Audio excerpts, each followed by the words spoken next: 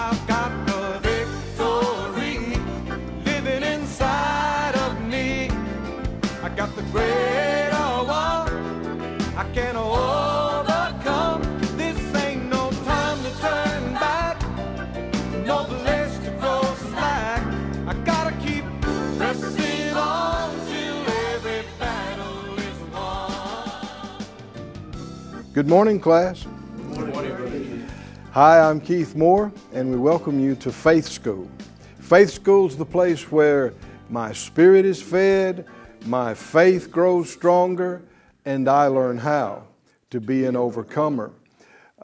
Lay aside other things that are going on for the next few minutes, if you would. Get your Bible, get something to make some notes with, and come on into the class. And just like we made this confession just a moment ago, don't just watch and spectate. When we make a confession, join us. The Bible says that the Lord is the apostle and high priest of our confession, of what we say. He works with what we say, that we believe. And so to get the most out of this, you want to, if we're looking at a verse, you look at the verse. If we're making a confession, you make a confession. If we pray, don't just watch this like entertainment. That's why we saved you a seat right here in the front. Come on into the class and participate. Let's join together in faith and ask the Lord to give us this day our daily bread. Father, we thank you that you are so good and so gracious to us. It's because of your mercies that we're still going, and that you have kept us, preserved us, caused us to overcome again and again. And we ask you for that which you know is the thing and the things that will cause us to grow and develop and come into the next place and into the next parts, next level of what you've called us to be and do.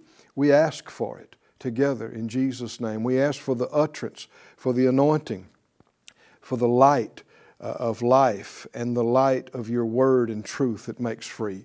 And we purpose to receive it, respect it, act on it, and we give you the praise for all the good things that happen as a result. In Jesus' name, amen. Amen.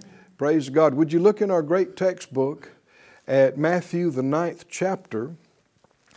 Matthew chapter 9 is the account in verse 19, 20 along through there of the healing of the woman with the issue of blood.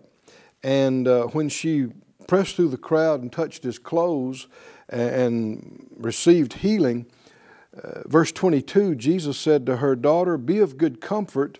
Your faith has made you whole." Your faith has made you whole. Now, he could have said a lot of things. Instead of that, he could have said, the anointing on me has made you whole. He could have said, the power of God has made you whole. Any number of things, but that's not what he emphasized. The reason I say that is because many in the church world today, they're emphasizing the will of God. They're emphasizing the sovereignty of God. They're emphasizing the power of God. Jesus did not do that. That's not what he emphasized. We should emphasize what he emphasizes. Amen. Right? Amen. What did he emphasize? Her faith. He said, "Daughter, your faith did it. Your faith did it." Now, that's not what religion teaches, but that's what Jesus said. Hallelujah. So you got a choice which one you go with. And we saw a couple of weeks ago when we were beginning this series we're calling Faith for Healing, we saw this is not an isolated instance, that in case after case after case, Jesus said, your faith has saved you. Your faith has made you whole. According as you believed, so be it done unto you. I mean, he said it over and over again. And some who try to say, well, I don't know about all that healing stuff, maybe, of course, Jesus, he could do that. And maybe the apostles, he gave them power. But when the last apostle died, all that ceased, and that's a different age. Well, no, he said her faith caused it to happen. Has faith been done away with? I mean, no Christian would say that. I mean, how are you a Christian because you have faith? You're a believer, right? Without faith, you're not a Christian. There's no church. There's no salvation. And if you can have faith to receive forgiveness, you can also have faith, you see, to receive healing or something else. And the great news is, if her faith made her whole, your faith can make you whole. Is it true? Said out loud, her faith is what made her whole. And my faith can make me whole. Oh, that's good news, brother, sister. That's good news, because they're too, we thank God for good doctors and nurses and all that they can do, but it's too quick that man has to look at you and say, there's no more we can do. There's nothing else. And when with man it is impossible, with God it is still possible, and it is still possible with anyone who will dare to step out and believe. So even though it might seem impossible, and it could be from the natural, for you to live a normal life and be physically able and free to do what you want to do, don't give up, don't quit, don't despair. With God, all things are possible. And with those that believe, all things are possible. Said another time, my faith can make me whole. Now let's take another step with that and say, my faith will make me whole. All right, now we're getting somewhere. Now we're getting somewhere. My faith will make me whole. Jesus looked at her and said, daughter, your faith did this. Your faith healed you. Your faith made you whole. You might say, well, wasn't it the power of God? It was the power of God, but the power of God was on him while all those people were touching him. Right? The power of God had been there, as long as he's walking down the road. And it wasn't happening for everybody. It wasn't until faith pushed through and touched and laid hold and received. Then the power was able to flow with the faith. The power of God flows in a similar fashion to electricity. And not everything will conduct electricity. Some objects and some materials, electricity doesn't flow through it. But others are highly conductive, right? Like copper wire. I mean, electricity is going to hit that and go right through it. Well, faith is the copper wire that causes the power of God to just come right in. And the opposite of faith is this doubt and this skepticism and this unbelieving intellectualism. That makes you like dead wood that the power won't flow to and won't flow into and won't flow through. But here at Faith School, we are not dead woods. We are live wires. Amen. Come on, that was a great place to shout right there. Yeah. We are live wires, faith-wise, for God. Now, we began a couple of weeks ago on this series, like I said, called Faith for Healing. And the reason we call it that is because faith comes by hearing, but faith must be developed in every area of our life. You could be strong in faith that you are saved, that your sins are forgiven, that your name's in the Lamb's Book of Life, that when you die, you're going straight to heaven. You could be, when I say strong in faith, you are fully persuaded. You never worry about that. You don't even question it. And yet, in the area of healing, have no faith at all. Still questioning if it's even God's will for you to be healed. You see what I mean? You're strong in faith over here, but no faith over here. Why? Because you've heard something over here. Maybe all your life you've heard that preached and taught, and you've believed it, and over here you've heard the opposite. You've heard it might not be God's will, and you just never know, and all that's passed away. And so there's a reason why strong faith here, no faith here. So if we're going to get faith for healing, we've got to hear something about healing, right? Amen. And thankfully, there's much in the Word on this subject. Jesus spent a lot of his earthly ministry ministering to the sick and oppressed. I mean, a lot of his ministry involves this. And we see cases where multitudes were healed. But when it comes to individuals, there are about 20 cases where we're told something about who the person was, what was wrong with them, how they came to be in contact with Jesus, and how they received. And so, since we know there was much more than this, we know the Holy Spirit handpicked these for all generations to hear and read and feed on. Why? Because faith for healing is in these accounts of healing. Amen. And so we would be wise to feed on it and see how it happened, because God never changes. He's no respecter of persons. If He did it that way then, He does the same way now. So we begin, like I said a couple of weeks ago on this, and the first one was the healing of the leper. And if you weren't with us, go online and go back and watch these and feed on them. It doesn't cost you anything. There's no charge. And we got through that one, and we're down to number 2 now. So we hadn't moved very far in our study, but we're not in a rush, are we? Are these important? Yes. So we're taking our time. We want to look at every word. We want to look at every phrase. Take our time. Let it get in us. Let the faith of it get in us.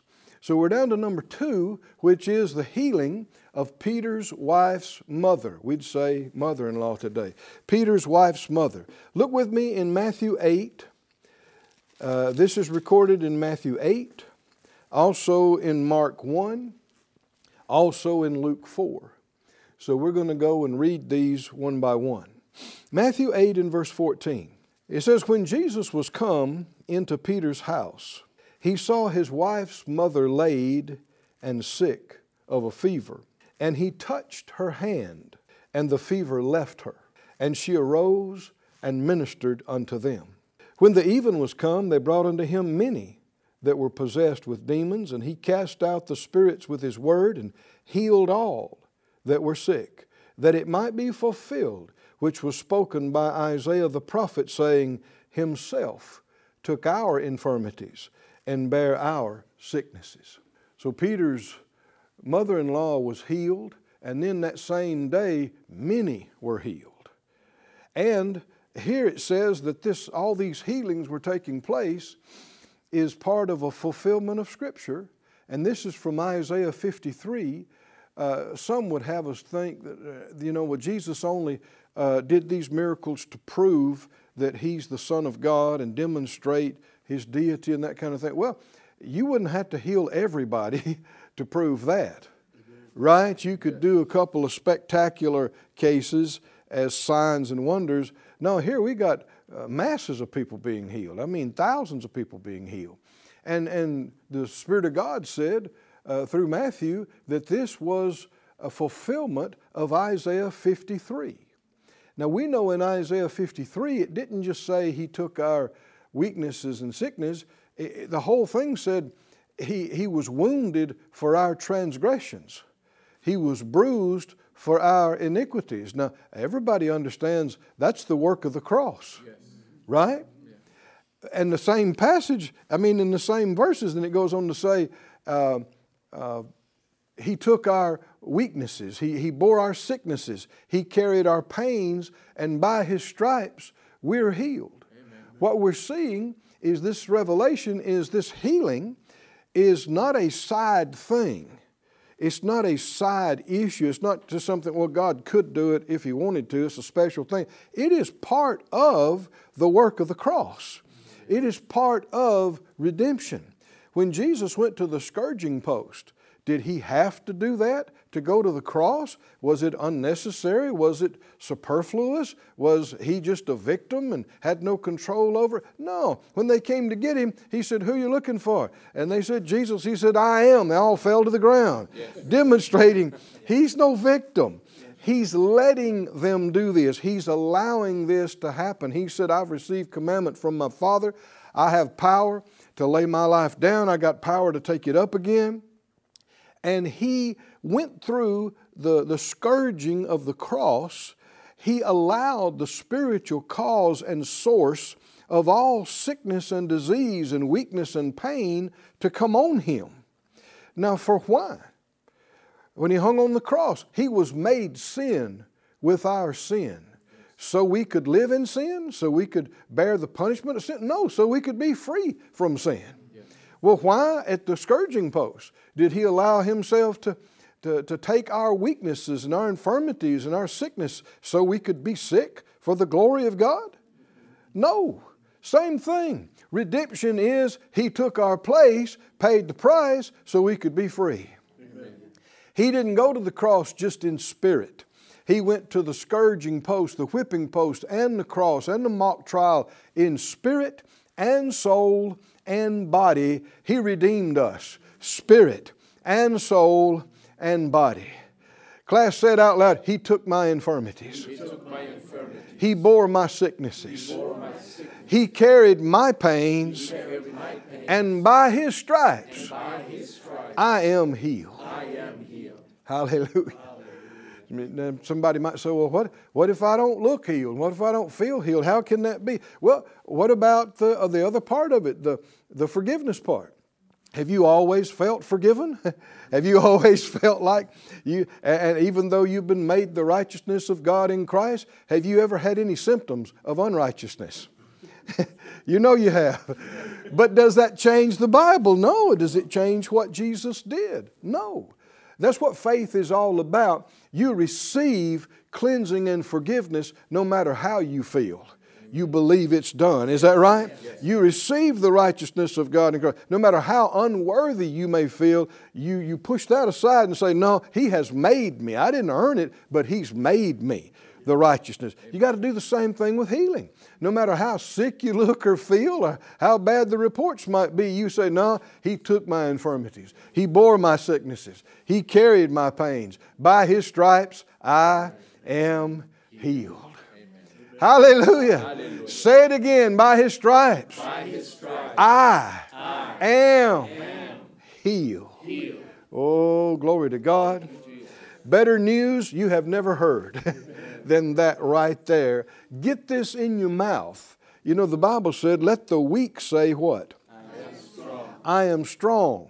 And Romans 4 talks about Abraham and faith and God calling those things that be not as though they were. What does it mean? It doesn't look like it. It doesn't feel like it. But if God says it's that way, that's what I'm going to say too. I'm going to call it what He calls it.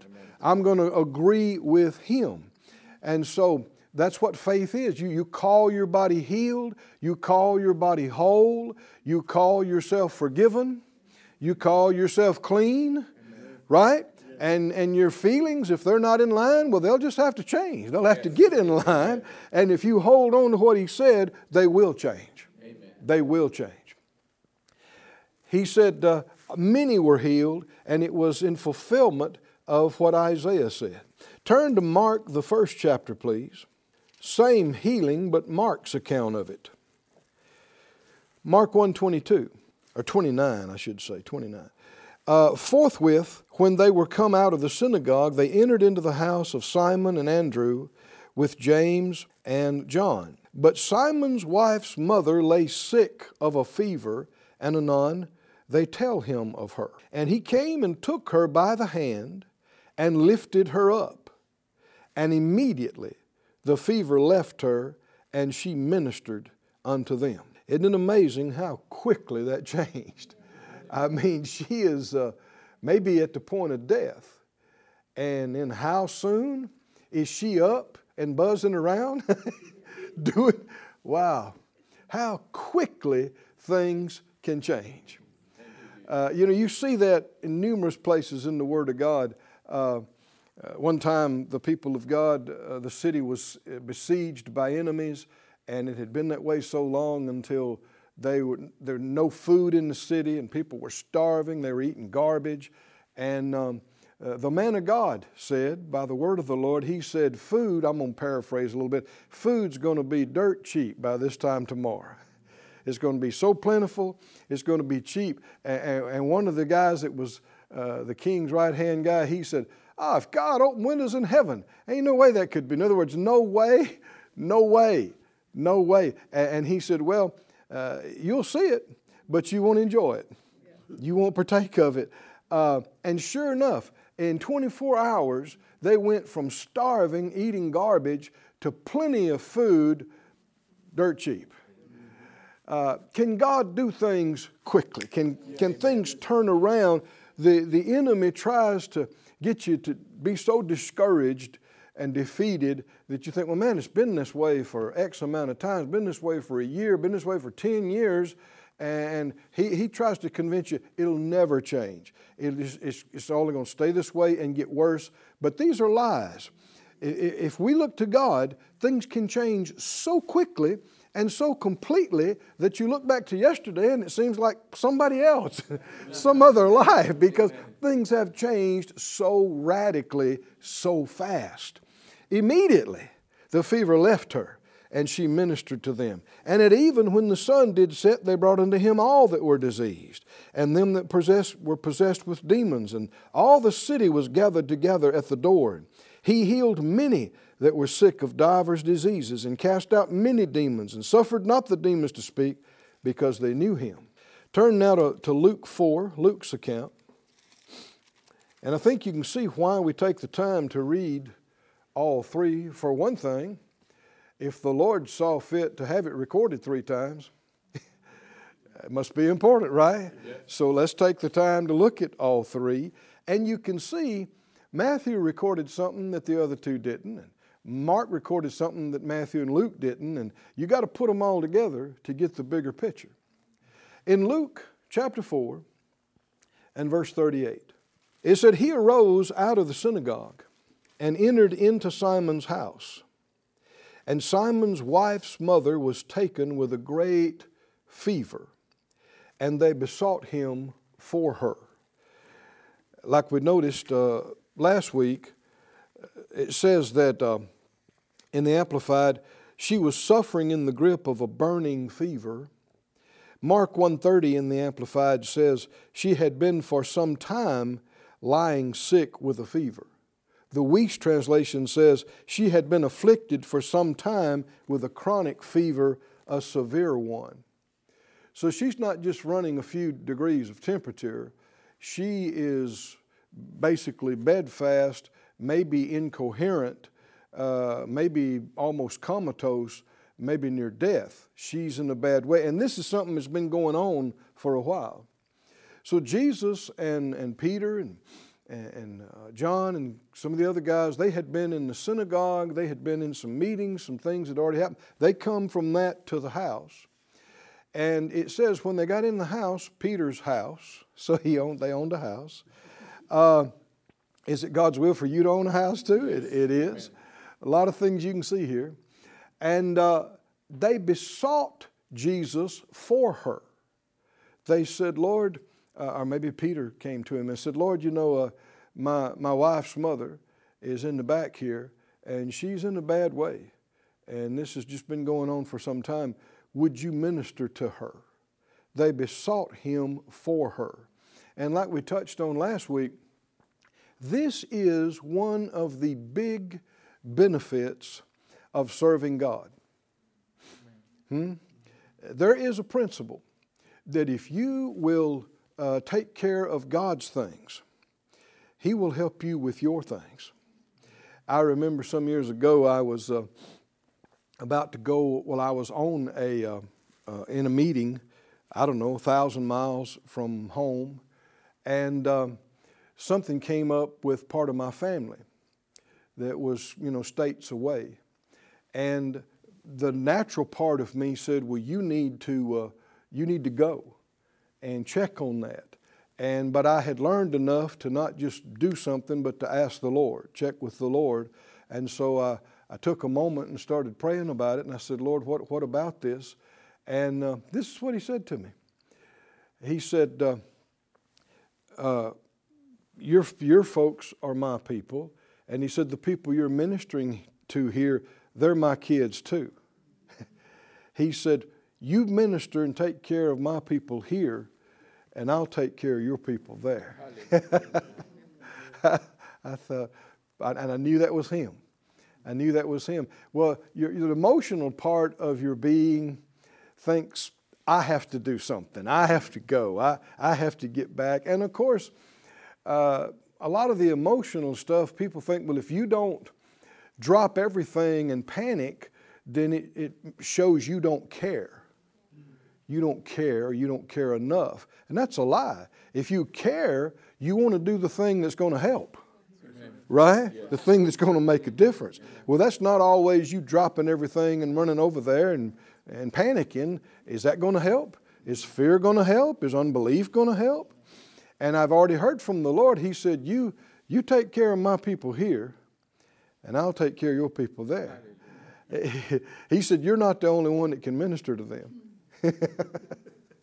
And so I said, Lord, I trust you with it. And sure enough, you know the Lord's faithful, right? Yeah. I mean, sure enough, before the week was out, the Lord had raised up local people that were there with them, sent them to them, ministered to them better than I could have. And they got their answer, and it was fixed. And I didn't miss a beat in the meeting where I was. Is God good, or is God good? But can you see this right here? Peter has been with Jesus, taking care of ministry business in the synagogue, and these other things they're doing. And now, after that, they come home, and Peter's got family problems at home. His mother-in-law is in a bad way. Well, did the Lord forget that? And when he asked the Lord, would you help me out with my family issues? Even his extended family, the Lord had mercy on. Is that right? Yes.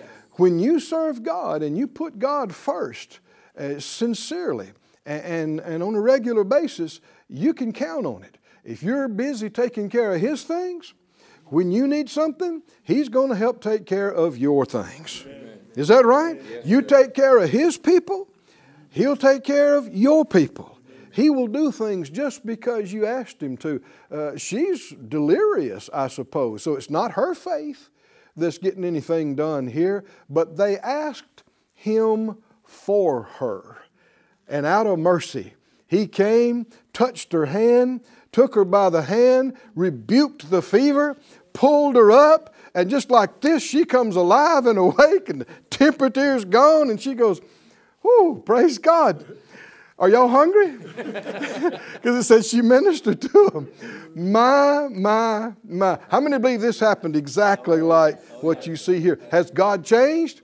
No, and He never will. Hallelujah. I want you to lift a hand and say, "Thank you, Lord. Thank you, Lord. I'm glad to help take care of your things. And I thank you for taking care of my things. Thank you for your faithfulness." Thank you for your faithfulness. Hallelujah. Hallelujah. Praise God. Praise God. And we're out of time for today. Said out loud, I live by faith. I walk by faith. I overcome the world by faith. I'm strong in faith, giving glory to God.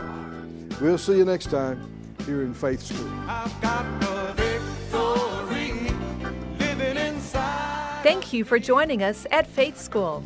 Class is dismissed for today, but you can watch this and other episodes of Faith School free of charge at faithschool.org. For more information, visit our website or call us at 941-702-7390.